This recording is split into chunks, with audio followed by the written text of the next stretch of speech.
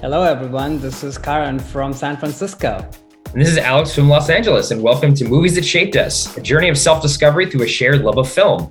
And Karan and I are two longtime friends who grew up on opposite ends of the globe, have very different backgrounds, and we both have been shaped and are still being shaped by the movies we see and love. And every episode will cover a topic around important people, places, events, and moments in our lives, and then explore it through three of our favorite movies. And we won't be sharing our lists in advance, so you get to react along with us as we learn about each other through the selected films. So we hope these movies and topics are fun and revelatory to you as they've been to us. And great, Karan, why don't you tell us what we're talking about today? Yeah, so today's topic is movies that shaped our love of film. Now, given the topic of this podcast, this is probably the most important episode that we're going to do. And it just so happens that we are in November, December time frame recording this episode, but then as this reaches out to you all, we'll be in the thick of award season. So it's exciting to kind of talk about these movies in the context of that. But really, for us, this topic was, at least for me personally, coming from the germ of that specific time when I really started to see, why do I care about film? What does it mean to me? And because I'd always liked film and was always interested in it, but there was this tipping point where I started to lean into it a lot deeper and started to become a cinephile. So these movies are sort of a touch back to that very specific moment in time for me. How about you, Alex? Yeah, very, very similarly. There was a period of time really my late teen years, early college years. It was when I really kind of realized that I not only loved film in terms of just going to the movies and, watching Star Wars 30 times, but appreciated it like as an art form in terms of how films are put together, what they can say, the types of talent that work behind the camera in terms of putting this work to light. So it was a very hard list to come up with because there are so many films, but I think I found, the top three that for me really helped turn me, like you said, Karan, into a cinephile and not just someone who enjoys going to the movies and watching movies, which is what was like, for me growing up. That was my first, I loved movies, but then what was that transition into being a cinephile, to not to be too snooty about it or anything like that. So yeah, it was a hard list, but I think it'll be really fun to talk through. And I'm super interested in terms of your films on this too. Yeah, me too. And yeah, this was the hardest list to prepare for sure for me as well. But what I said to myself was that every movie that we are going to pick on this podcast has actually, in the broader sense, shaped our love for film, which is why this list is very specific to that moment in time when like and enjoyment started to translate into love. So yeah, do you have any thoughts on sort of your framework of how you are coming up with ranking your lists for this? Yeah. I think you hit on it right then in terms of the higher level. When did that like turn into a love and appreciation? I think for me, it was really the appreciation piece. Appreciation of film as an art and what it could do is how I approach this. Like, what were the films that along the way gave me different pieces of that whole puzzle of really appreciating film as, what I think, and I think you do as well, as like the ultimate form of art and what that really means. So that's how I was looking at this. Yeah, I totally agree. We've sort of, in knowing each other as friends, we've talked about kind of what draws us to films. So I sort of know a little bit of how we overlap and how we also differentiate. But I think the framework of the ranking is similar, like the way you said as well, where it's a progression of, you start with smaller elements, but then they sort of all come up and combine into a larger theme, if you will. So, Okay. So with that, should we jump in Sure. into our list? Okay. Alex, do you want to start with your number three? Sure. I can start with my number three. So my number three film that shaped my love of film is The Good, the Bad, and the Ugly, 1966 release, directed by Sergio Leone, starring Clint Eastwood. And the IMDb plot is a bounty hunter scam joins two men in an uneasy alliance against a third in a race to find a fortune of gold buried in a remote cemetery. So this film I first saw on DVD in college while studying film.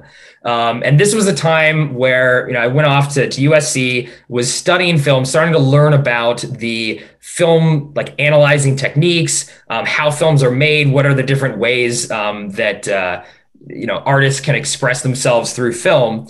And one of the things that I kind of was very attracted to was this idea of like mise en scène, which is sort of the visual representation of everything that appears before the camera, mix of shot composition, sets, props, actors, costumes, lighting, and cinematography, something I was very interested in as well. And, the approach at USC is there's a lot of, very important or high art films that we're sort of analyzing through this lens to help us learn about what film was.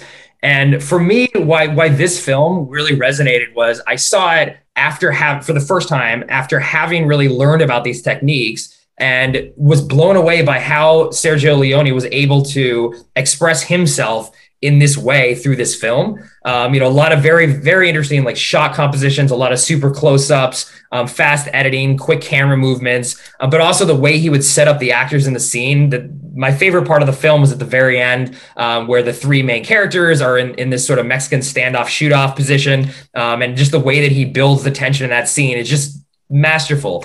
But what really struck me about this movie is basically, for all intents and purposes, a B movie. Shot, the spaghetti Western genre was basically cheap knockoff Westerns shot in Europe because they were much cheaper to produce. It was a genre that was popular in the US at the time. So this was not a, some big, prestige production, right? But this person, Leone, was still able to create something that I saw as actual art. And I could pull out these elements now that I learned more about how to recognize them, pull out them out of this film. And to me, then, what this shows is really that movies, yes, there are like the classics and the films that are like, the Cleopatras, or there are these big, productions, but that doesn't necessarily, and made it in Hollywood, right? But that doesn't necessarily mean that those are the only films that can be art. And that really, that can be from some low budget film, some B Western, like Good, the Bad, and the Ugly. And really you can analyze movies, no matter like where they came from, like what who was working on it, like they can all still be art. So that's what really started thinking me, like, popular and movies for the masses can also then be art as well. And it's something where now every time too, when I see movies that come out now, like big blockbusters, like an Avatar, even like Avengers Endgame. Yeah, these are big budget, quote unquote, popcorn films, much like, Sergio Leone was making Good, the Bad, and the Ugly just to be a audience pleaser film, very cheaply made, but that there could be some art and meaning behind them, and that not to sort of be so looking down upon, lower films, quote unquote, that actually some of those lower films that were made in like a schlocky way could actually be saying something, and you could be impacted by them just as much as you could some higher film. So it was very impactful for me at the time, realizing I have all these tools, but I can use them to analyze not only, the great works of film art and film history, but actually movies that at the time, at least, were viewed as just, B movie knockoffs. Yeah, fascinating. And that theory that you just said resonates with me quite a bit, which is that art can come from anywhere. And this is where also I think film is so powerful, because it's a visual medium, because it's a textual medium. It takes a life of its own. I don't know if the term cult classic applies more to any other art form than it does to movies, only because of that something can be reviled in its time, but then over time, people come back to it and see what it was really trying to do or say. And also, like all art forms, art is personal, right? So for Leone, this was a personal endeavor. He wasn't thinking that I'm making a B movie, probably. He was sort of making the movie that he wanted to make, which is the other fascinating thing here. I don't remember the beats of this movie to a large degree because I've seen it in bits and pieces over time, but the classic tune of this movie is embedded in every human's mind. And I feel like I've sort of known that tune my whole life. I don't remember a time that I've not known a tune. And that also speaks to the artistry of the movie and how different departments work in concert to create something. So great pick. Cool. Great. So let's hear the start of your list. What's your number 3? Yeah. So you probably heard me talk about this before, but for me, movies because for both of us it's like a highest form of art, but the reason why it's there up for me is because to me movies are a portrayal of human condition, human behavior. They're a reflection or a mirror of who we are as people, the times we live in. Uh, Movies are a way to tell stories about people, but because they're visual, we also bring our own perceptions and our own baggage to engage with them, and that has its own life. So that's the part that really has drawn me to movies. So everything on this list will, in some way or the other, speak to that. Also, another note at the very top of my list, this is where I think where we were born and how we grew up really impacts our coming to becoming cinephiles. For me, growing outside of the US, and I sort of came to a lot of the classic films much later in life. So for me, this time period is time period of sort of mid 2010s, where I was sort of really getting into movies, living in LA, having friends like you pointing me to various film references and such. So, had I born or started this endeavor in a different decade, this list would be totally different. So, that's sort of the luck of the draw here. So, with that said, my number 3 is Brief Encounter from 1945, directed by David Lean, starring Celia Johnson, Trevor Howard, Stanley Holloway. And the quick description of the movie is meeting a stranger in a railway station, a woman is tempted to cheat on her husband. Doesn't get simpler than that. And so why is this movie on my list? I think a big theme of the human condition, human behavior part that movies sort of underline for me is love. I think our relationship to love and such has been shaped by pop culture, of course, but by movies more so than other. And I think there is something so powerful about this movie as to how it not only transports you to that time and place, which is literally a railway station where these two people happen to meet, but this very unsaid and said chemistry and relationship that's developing between them is almost voyeuristic in a way. And this is sort of where I think another principle that I would highlight is that to me, movies work when all the departments of cinematography, costume, music, light, etc., all coming together in service of the story, in service of the characters and the people that is highlighting. And David Lean obviously is a master of doing that. And I love putting this movie on here because it's a quote unquote smaller movie, a more intimate movie from David Lean's canon. I could have easily put any of the other ones here, but I love the intimacy of this. And to me, that is the power of film.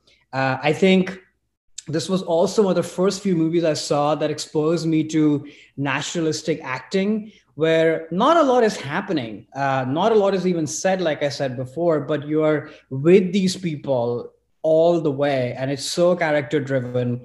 There is no global catastrophe that's going to happen. The stakes are actually very low, but because they're so personal and meticulously crafted by the actors, their lived in performances, and of course, all the departments working in concert, the stakes are actually really high. You sort of are at the edge of your seat, trying to imagine what's going to happen. Are they going to leave their spouses or no? Are they going to be together?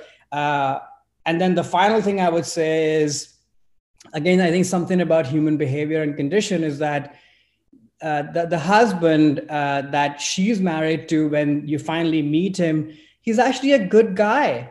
There's nothing wrong there. And I think this, again, underlines the power of film, that life isn't that black or white, or people aren't that black or white where, oh, I did this because this happened or this trauma happened. People do things for all sorts of reasons, and I think this movie sheds light on that. So yeah, I think it's my introduction to the world of film in service of presenting ideas and human behavior in a rich but yet light way. Like, it's not heavy-handed at all. So that's my number 3. Wow, yeah, this is one of my favorite movies, actually. I'm like you, I'm a big fan of David Lean, and probably like you, came into him through more of his later, epic filmmaking works that he's more known for. And once I saw those films, I then went back and saw much of his smaller films because a lot of his earlier period work is smaller in scale, like you said. But I think in a way, this, like you were saying, I don't think the stakes can be any higher when it comes to love, actually, and I think that's what this movie is ultimately about. When you find it, do you stay with it or not? This movie had had a big impact on me when I first saw it as well. I'm a huge fan of this movie. It's definitely, if folks haven't seen it, highly recommend watching this film. It's fantastic. And holds up, obviously, I only watched it for the first time, a decade ago, but I feel like time moves so fast in weird ways that watching it again recently, I had the same feeling again, even though I know exactly how the whole thing plays out. So I think that also is the power of film. What's your number two, Alex? Yeah, so my number two film, and this is, maybe a bit cheesy to include this in a way, but my number two film is Citizen Kane, 1941, directed by Orson Welles, starring Orson Welles. Plot summary: following the death of a publishing tycoon, Charles Foster Kane, reporters scramble to uncover the meaning of his final utterance, Rosebud. This film obviously is very well known. I think when we grew up, it was talked about as the quote unquote greatest film of all time. I feel like that moniker might have been placed upon the film around when we were growing up in the 80s and 90s. So it was obviously a film that I had heard of before I saw it, but was exposed to this in the 90s. So I can't remember exactly how old I was. I want to say it was probably junior high or high school, but on VHS. So this is before even DVD. So my dad actually exposed it to me. He's like, "Oh yeah, you've heard of this? Like, you should watch it." And I watched it and was completely blown away by it. Now, I had seen a lot of black and white films growing up, or older films, I should say, not even black and white, like older films, classics, like Wizard of Oz or Hard Day's Night. It wasn't like I hadn't seen older films before. And I could tell the difference between just the aesthetics and the pacing, the film techniques between old and new. Like, you can definitely, you put down you're in front of a TV and you watch like Close Encounters of the Third Kind, that that's a newer film than if you were to watch Brief Encounter, for example, right? This film, though, when I saw this, it felt brand new. Like, it could have been made last year. And that completely blew me away. And what really got me interested in film even more after seeing this for the first time was how it got made. Like, I was just so blown away by, like, how can a movie that seemed like it was made last week had been made that long ago? How did he construct it? And again, this is pre, DVD, so there were no making of special features on this VHS tape. This was, I don't want to say pre-internet, but it wasn't like I could jump online and like look up Wikipedia in like 1993 and like learn about the film. So I had to go out there and like go to the library, the physical library, and get actual books. And it was fascinating to me. For the first time, I was like, how was this thing put together? How did he create this, the visual scenes? Again, because I am a very visual person. Like, how did they do that? A lot of matte paintings, like cutting holes in the floor and putting the camera so, far down where you're capturing shots that no one had ever thought of. And I think the advantage that Orson Welles had was because he was not a filmmaker. He was an artist who was using a medium for the first time. This was his first film. He had come from radio and stage. So he was bringing his artistic talents to a medium that he didn't know how to use it. And therefore he shaped the medium to fulfill what he saw as an artist. And I think that led to a lot of groundbreaking things on the technical side and how he shot and put this movie together, which is what I think to me made it seem so fresh and so new. So again, I know it's a little cheesy putting this film on the list in a way. First of all, I feel like it has to be talked about in a certain sense. But secondarily, what it really did for me was give me this appreciation and understanding of how films are made. And then also for me to just understand that these timeless films can feel just as new when you first see them, even decades after they were made, than when they first came out. So I think it was this avenue of trying to look at how films are made is why I put this movie on my list as number two. Yeah. So you said you watched this movie when you were pretty young. Did you understand the movie and what it was trying to say and such, other than sort of appreciation for the craft and the filmmaking of it? Yeah, I mean, obviously it has a lot of themes, like the narrative themes. I don't think I really picked up on. I mean, the plot is pretty easy to follow. You know, Yeah. a rich guy who, you know, was born in poverty and then becomes super successful and then sort of regrets different things in his life. So overall, I could follow it. But yeah, the more times I saw it over the years, not only did I appreciate, I had more appreciation for it just as filmmaking as I learned more about that even after that point. But no, I mean, the themes in the movie start and the message, quote unquote, of the movie definitely was something that didn't really resonate on me when I first saw it. I was more just blown away by the fact that from the technical aspect of it, and that it did feel like it just come out last week. But yeah, that's why this film is so amazing, because there are so many different ways to examine it. But yeah, I just don't think I was mature enough, honestly, for the themes of the movie to resonate and narratively. But it was definitely like the filmmaking techniques. Yeah, no, I figured. Yeah, I mean, obviously, this is one of the greats. A lot has been said about it. I've actually actively avoided this movie or did so for a very long time because of that moniker itself, Mm-hmm. because it sort of felt, I don't know, maybe this is the little rebel in me that, oh, I'm not going to, start with this movie, which has been touted as the best movie ever made and such. But the real reason I think is that I think I needed to develop my own film understanding and language to fully meet this movie where it's at in all its, stuff, not just the filmmaking, but the themes and what have you. So I actually watched it fully, honestly, when Mank came out. I'd seen scenes and such before, but I'd never seen the whole thing. And of course, it blew me away. The sense that you're talking about of this movie being made recently was very palpable. And yeah, I mean, yeah, there's no more that I can add to it. So yeah, it has to be on the list, at least on one of our lists. Yeah, yeah. So I'm glad we're talking about that. That's interesting that you, and I understand what you mean about the pressure in a way, like put on this film because of that moniker, which I think when I was growing up, again, it was starting to be like, oh, Kane was, if you talk about a good movie, you just say Kane is like the default answer. Which, yeah, I think that is a curse in a way for a film of like holding it to that high of a standard. And something too, it's also, I think, hard to appreciate it because the things that it did at the time were all like, so many of them were brand new, but you look at it now, you're like, oh, like we've seen this a billion times. Like usually something that's groundbreaking, it falls into that trap too. Like there's build up so much, and then you would see and be like, oh, like, yeah, like I know how all this stuff works. So in a way, maybe because I saw this so early that it was able to still have that sense of feeling like groundbreaking, even though Mm-hmm.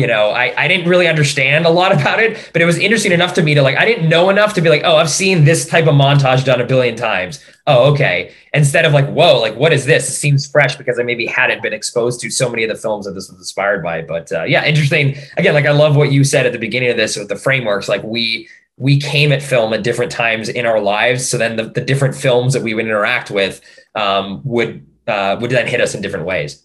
Yeah, totally. Yeah.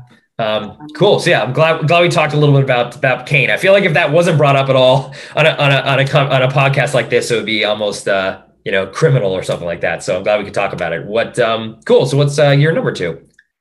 Okay, so my number two is Place in the Sun from 1951, directed by George Stevens, starring Montgomery Clift, Elizabeth Taylor, Shelley Winters. And the quick description is a poor boy gets a job working for his rich uncle and ends up falling in love with two women, which I don't think does the movie full justice, but oh well, that is the IMDb description. So we're going to go with that. So yeah, this is a true progression, I think, in those, packed 2 years of sort of watching a million movies late night and living in LA and such, like I said. I think this movie builds on the themes of personal human connections, relationships, but ups the ante. And because this movie is a bit of an epic sweep. This movie is the first movie where I started to see star quality and naturalistic acting sort of come together, and it's sort of up the ante on that. Also, there is something about, I think, like I said up top, I think movies to me have also been about introducing ideas and such. And I think even though it's a story that feels very relatable and personal, there's some deep ideas about class and ambition that are being played with over here.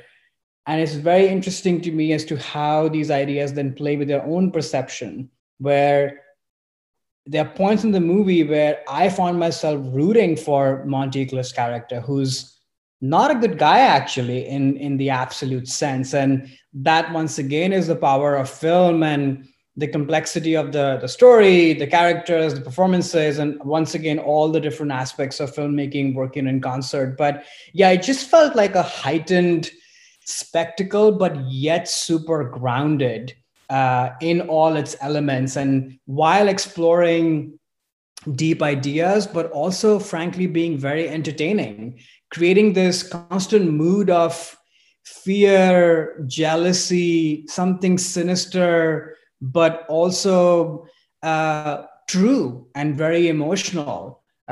So, yeah, it's sort of a masterpiece. I still remember the first time watching this movie, having this feeling, should I even be like, I don't know if I'm supposed to be here. Should I be watching these people do what they're doing or no? I use the word voyeuristic with Brief Encounter, but I think their voyeurism is sort of in a sweet way. Here, you sort of feel like you might be in the wrong, being a fly on the wall, witnessing what these people are up to. Also, just like in the glamour side of movie making, even though this is such a real movie, you have beautiful people like Monty Clift and Liz Taylor are just gorgeous in every aspect of the word. You see that grandeur of film also play up here while it being so real and true. So yeah, this is definitely my intro movie to these kind of movies that are spectacles, but also super real and grounded, super character driven, large sweeps. And yeah, so many more that have joined the ranks, but it started here.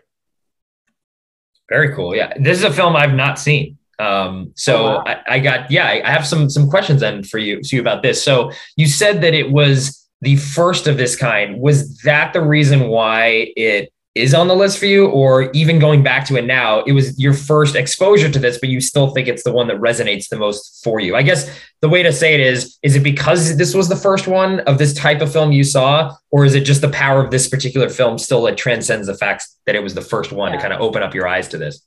Power of the film. I mean, I'm sure I'd seen many movies of playing with these themes before, for sure, but there's something about, again, brilliant filmmaking and all the different aspects working perfectly in concert in service of the story and the characters. And I think it's about that carefully dialed level of performance that's super naturalistic, but also very starry, which I think the actors in this movie that balanced their strike. And I love the spirit of, James Dean, Brando, and of course Monty Clift, what they brought. I mean they changed the landscape of movies for everybody that followed them, right? So I think that to me is probably the reason why this movie stands out. What was it? How did you discover this particular film? Like, why did you choose to watch this? And I'm assuming it was on DVD. Like, why did you pick this one? I was trying to jog my memory putting this list together as to why. Honestly, I couldn't really think of it. The only thing I can probably assume that it might be that I might have just seen some YouTube footage on Monty Clift and just been totally struck by who is this person, never heard of him, somebody who acts like this, looks like this, and then just probably picked the movie that he was known for the most, at least one of them. And that probably and I knew Liz Taylor. I had no idea who George Stevens is at that time when I watched this movie. So, yeah. Very cool. Yeah, that's he's a fantastic. I mean, Monty Clift is one of the greats for sure. And that's why I'd heard of this film, but I never actually sat down to watch it. But now I'm especially intrigued after what you've been saying to throw this on a queue or find out where I can stream it. No, I highly recommend it. And early this year, I listened to Mike Nichols's biography, which is by Mark Harris, which I highly recommend for any movie lover. And it was heartening to hear Mike Nichols. He watched this movie when it came out in theaters, of course, and was one of the few movies, this and Streetcar, that were kind of the movies at that time that drew him to film in a way that was sort of indelible. And he watched A Place in the Sun like multiple times, and it shaped his film language, which I sort of smiled at that because I was like, of course, because I love Mike Nichols and everything that he's done. So it's sort of funny to see that this is a source for both of us. Yeah, which makes sense, right? Like your best, some of your favorite artists are inspired by the same art that you would be inspired by. So that's really cool. Yeah. All right. It's number one time. Do you want to go? Yeah. So time for number ones. My number one movie that shaped my love of film was, or is 2001 by Stanley Kubrick, came out in 1968. The IMDb plot summary: after discovering a mysterious artifact buried beneath the lunar surface, mankind sets off on a quest to find its origins with the help from an intelligent supercomputer, HAL 9000. So this film, first of all, like Kubrick is my favorite director. This was not the first film that I saw of his. First film was, I think, Dr. Strangelove, which my dad exposed to me on VHS. And this film, actually, I saw for the first time 2001 in high school. So also on VHS, which is still just crazy to think I would see a film that is so visual and large in scope on a pan and scan VHS tape and still just be blown away by this. That is just, I think, speaks to the power of this film, that despite the conditions that I saw it in, it still really, really stuck with me. And, you know, for me, what was so awe-inspiring and that really like helped get me more into the art of film was the fact that there really isn't as so much of a plot to this movie as there is the themes that they're talking about. You know, there's three kind of key acts to the film that are almost not connected at all, or they're not really connected at all in plot, but, you know, definitely in themes about, you know, violence, technology, evolution, what makes us human, these gigantic themes that Kubrick was examining here. And that is really what resonated to me. Like I, for the first time, saw something that I was like, oh, okay, this is what art is supposed to do, right? Art is supposed to be incredibly subjective to the interpreter. So yeah, the artist can have an intent and they can put out a work, but what really makes it art and what makes it interesting art is the different ways in which the people that are consuming that art can bring their own emotions and their own backgrounds, their own perspectives to that. And what this film did is I was blown away by it. Just like, I didn't really know whether I could follow what was going on, but was so taken aback by what I was seeing. Again, going back to like the mise en scène in terms of, how he constructed the shots, how the music was working and what this film was doing. And then also a bit about these themes that I immediately, again, this is pre-internet, or, I mean, there was the internet, but not the same. There's no Amazon yet. So I couldn't, order a book on Amazon about this, but I did go to the library and started getting all these books about Stanley Kubrick and really starting to learn, but not necessarily like with Citizen Kane was about how was the production made? What did Orson Welles do? How did he construct these shots? With this film, it was like how it was made was not as much important to me as about what it was trying to say. So that was when I started getting into reading around film analysis and getting all these different books on like people's different interpretations of it and what did they take away. And that helped me really understand that, wow, like films could be interpreted in all these different ways, much like art can. But it really speaks to, at the same time, your personal connection to that, because you can take away something very different than someone else. Like two people can see 2001 and take away different things. And I just think that what speaks to the power of this film. And I had never really realized that before, as a young kid, that art could do that until this film. And then all of the books and things that I read after. And since then, went and watched all of Kubrick's films, and he's my favorite director. And this is, one of my favorite movies of his, which I still try to see every time it's playing in theaters. I mean, I own it on, home video, but seeing it on even if a 65, inch TV is nothing like the experience of seeing it on the big screen. So every time this plays anywhere here in LA, like I'll go try to see it. So I can, and every time I see it, I feel like I pick up new things. So for me, that's why this is my number one. It not only showed me that film is an art, but in a way, like it really showed me what art was as a form of expression.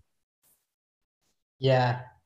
I mean, I knew that this is going to be your number one. So I'm not surprised by that.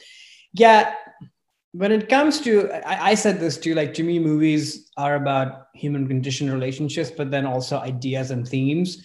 If there was a movie about ideas and themes, it's probably this one.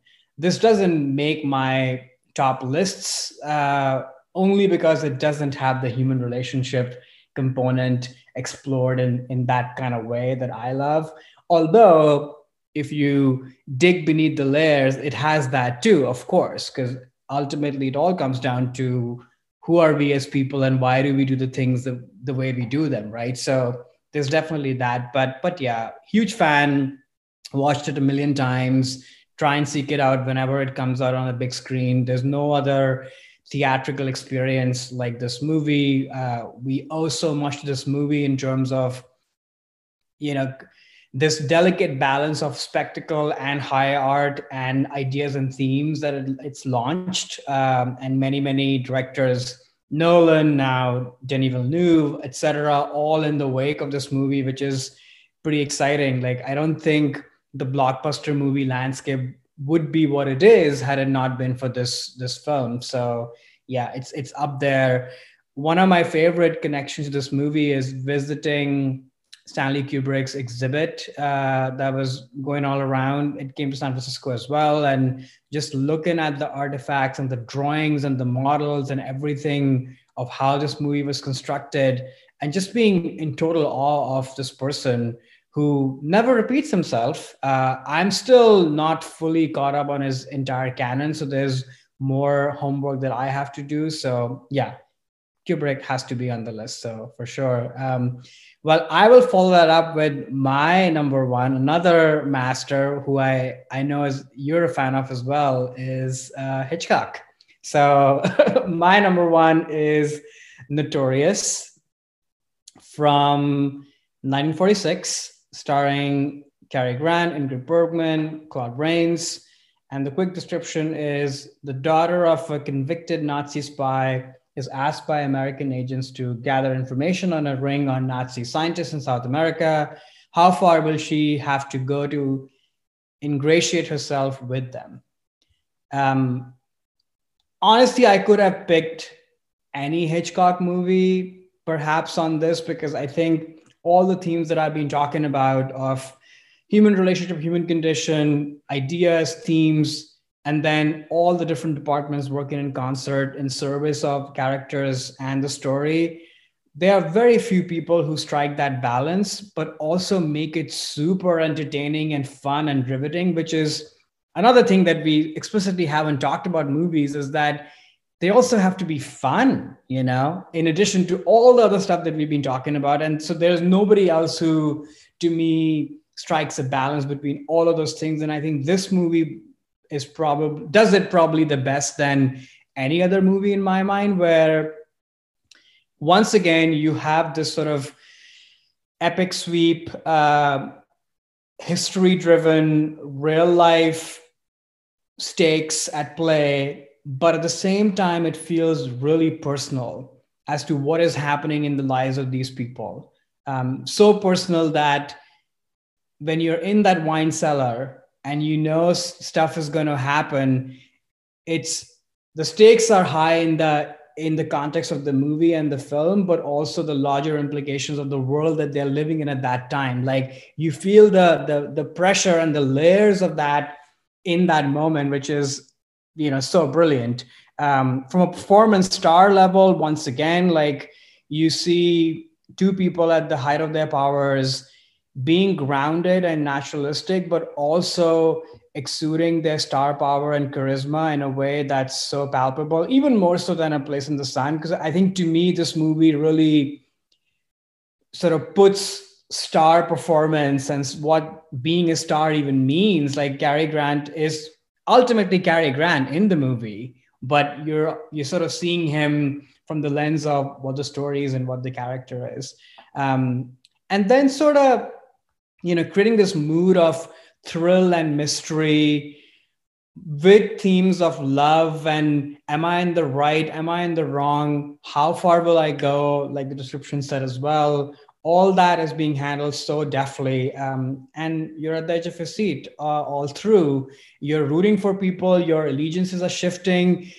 Even Claude Rains is sympathetic at times, which again, I think is such a powerful thing that film does, that it shows the unlikable or the misunderstood in ways that are deeper. So you get to understand their human condition, which to me, I think Viola Davis once said this in one of her speeches, is that film is the only business which is the business of empathy, which I think is so true, because every person has some redeeming qualities to them, I would think. And I think this movie goes there as well. So yeah, it's one of my favorites, and it's just a fun ride. I can watch it whenever I want. There's no prep to really get into it, and yet it satisfies you in deep, compelling ways.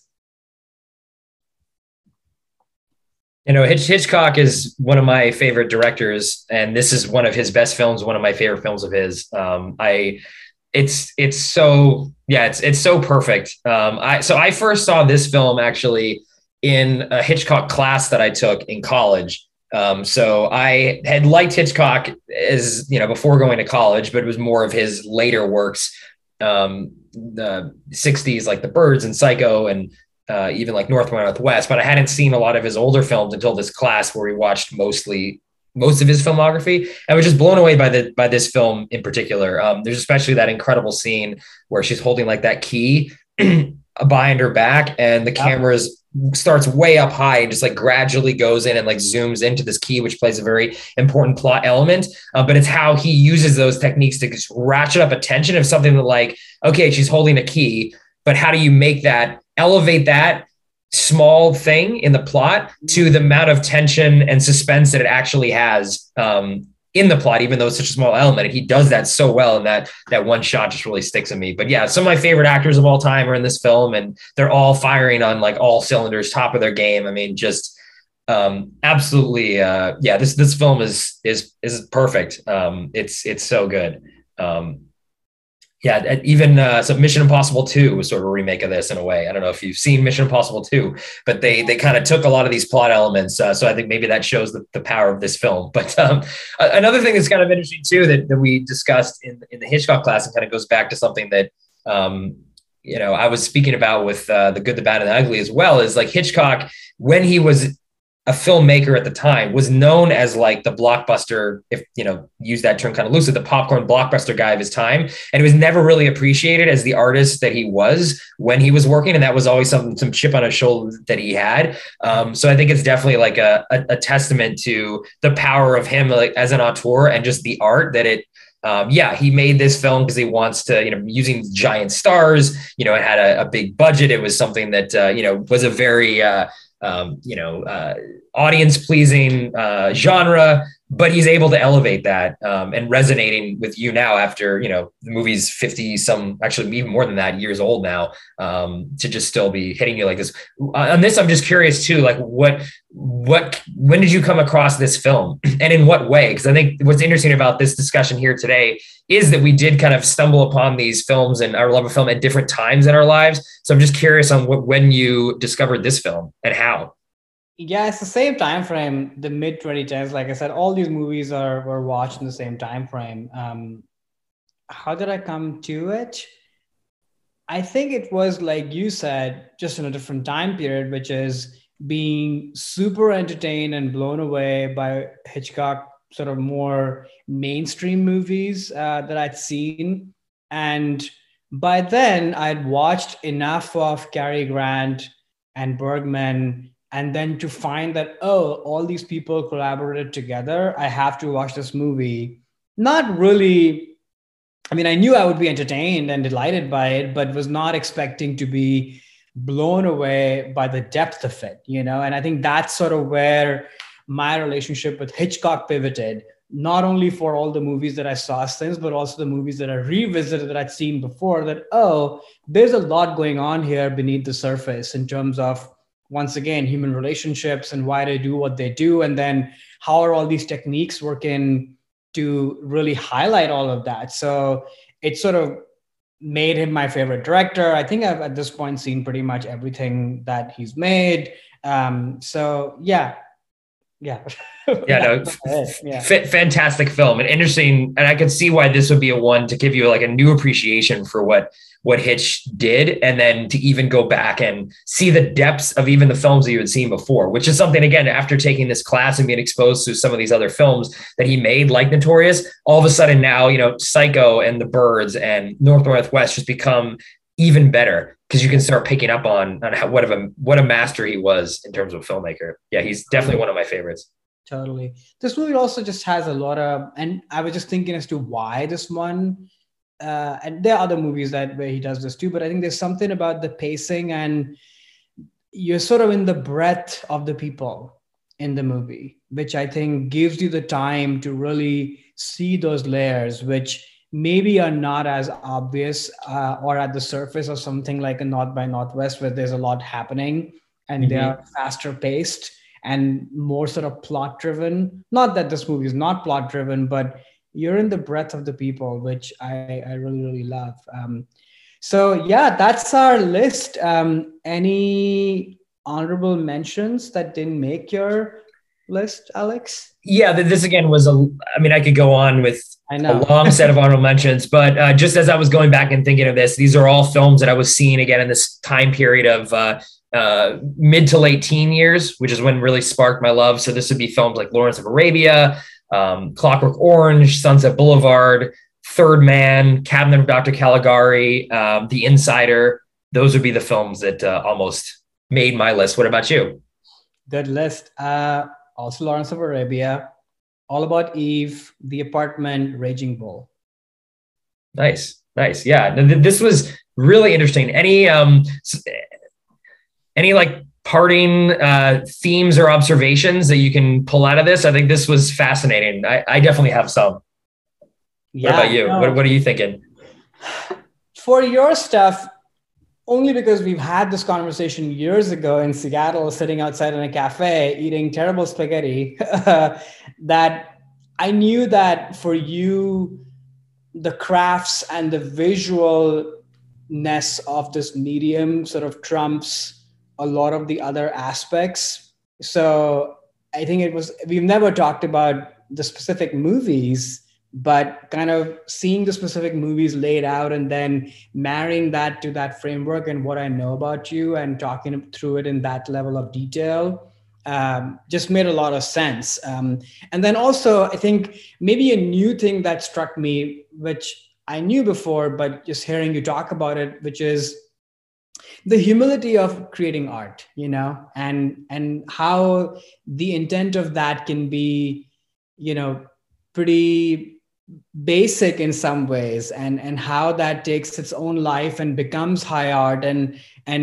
this sort of tension that we have of, especially as movie lovers and critics and such, as to what is high art and what isn't. So that was fun to see in your list that you have, the greats, but they're all greats in their own way, of course, but they probably not all of them started as greats when they hit the scene. So I think that's kind of fun. What about you? What themes emerge in my list for you? Yeah, just there were a couple larger themes, but I thought the most interesting thing was that all the films you mentioned, or the three films you mentioned, were all made within 5 years of each other. I don't know if that, two of them British films. I don't know if that period in terms of film history and what the evolution of the narrative was in that sense. Maybe also because I know you're a big fan of acting styles and actors. And I know you mentioned that with a couple of your films. I would, and I don't know that medium is very well at all. Maybe that time, that type of acting was something that you're just drawn to, that specific style of acting that was around at that time. Maybe I thought that was really interesting, just that they're all, came out so close to one another. But yeah, I'm not surprised again at the things you hit on in your films, just because we've had similar conversations before where you're angle into this medium is a lot around acting, a lot around characters and emotions and what they are doing and what they're expressing. And all three of these films, I've only seen two of them of the three that you mentioned, but both of the films that I've seen on your list definitely are very much about character, emotion, and the human condition in that way. Very, very specifically, though, around character, which is expressed in acting, versus other parts of what filmmaking does. I mean, those are the things that stand out in Brief Encounter, Notorious to me. It's the characters and the actors and what they're doing, more so than like going to my list, the 2001. I mean, I was literally didn't name a single actor in that film. There are actors, but the actors are not at all what is important in that movie. It is what Kubrick did. So it's just interesting seeing that dynamic. Yeah, no, totally. Yeah. You didn't pick up on one other theme, that they also are black and white. Right. Yeah. Yeah. I guess the time period they were made in, not so much about the acting style. I think to me, it is this post-war time period where I think filmmakers, everybody from the directors to the actors to all the department heads and such, I think I'm just imagining that they are in this time period where life has taken such a interesting turn of being in this time period and coming out of it post-war, that it's challenging everybody to just dig deeper, explore complicated issues of life and people, and bring their artistry to tell those stories that are more layered and more complex. I think that's what draws me, because that's really what, as I said, and as you picked up on, is my love for film. So I think, I'm not a film historian, but to me, this time period seems like where this started to galvanize, where, oh yeah, we're not just going to make movies that are pure entertainment or that tell you to do the right thing or only show the quote unquote right thing. No, we're going to deal with the complexities of human behavior and the human condition and see its mess and what it does. So I think that's why this draws me. Yeah. Yeah, I mean, I can say I'm not as much of I'm not a film historian either. But I do think there is that post-World War, especially like in Europe, where, Notorious is a British filmmaker and so is Brief Encounter, where they were going through a lot of things, and the artists were, I think, tackling more gray areas, just having seen the devastation and the horror that humanity can put on the world. And they lived it more than especially like we did here in the States, just being far away from that I think that definitely impacted the art, and something that clearly is interesting to you on some level, of that exploration of those gray areas, because both Notorious and Brief Encounter, again, I can't speak to His Place in the Sun because I haven't seen it, but both of those movies are very much like in that there isn't like a right or wrong answer really with any of it. It's just about how those characters deal with the ambiguity, but that's life. There are no right or wrong things in life, really. It's everything are just choices you make and what happens with those choices. There's not a wrong choice or a right choice. It's just a choice. And then what happens in that is what your life becomes. And I do think those films definitely touch on that a lot. Yeah. Well, that's our episode. Thank you all for listening. This was super fun preparing and talking through it. Hope you really enjoyed the discussion and learned something about yourself, or at least found some new movie recommendations to check out, or perhaps revisit some old favorites. Goodbye until next time. Later.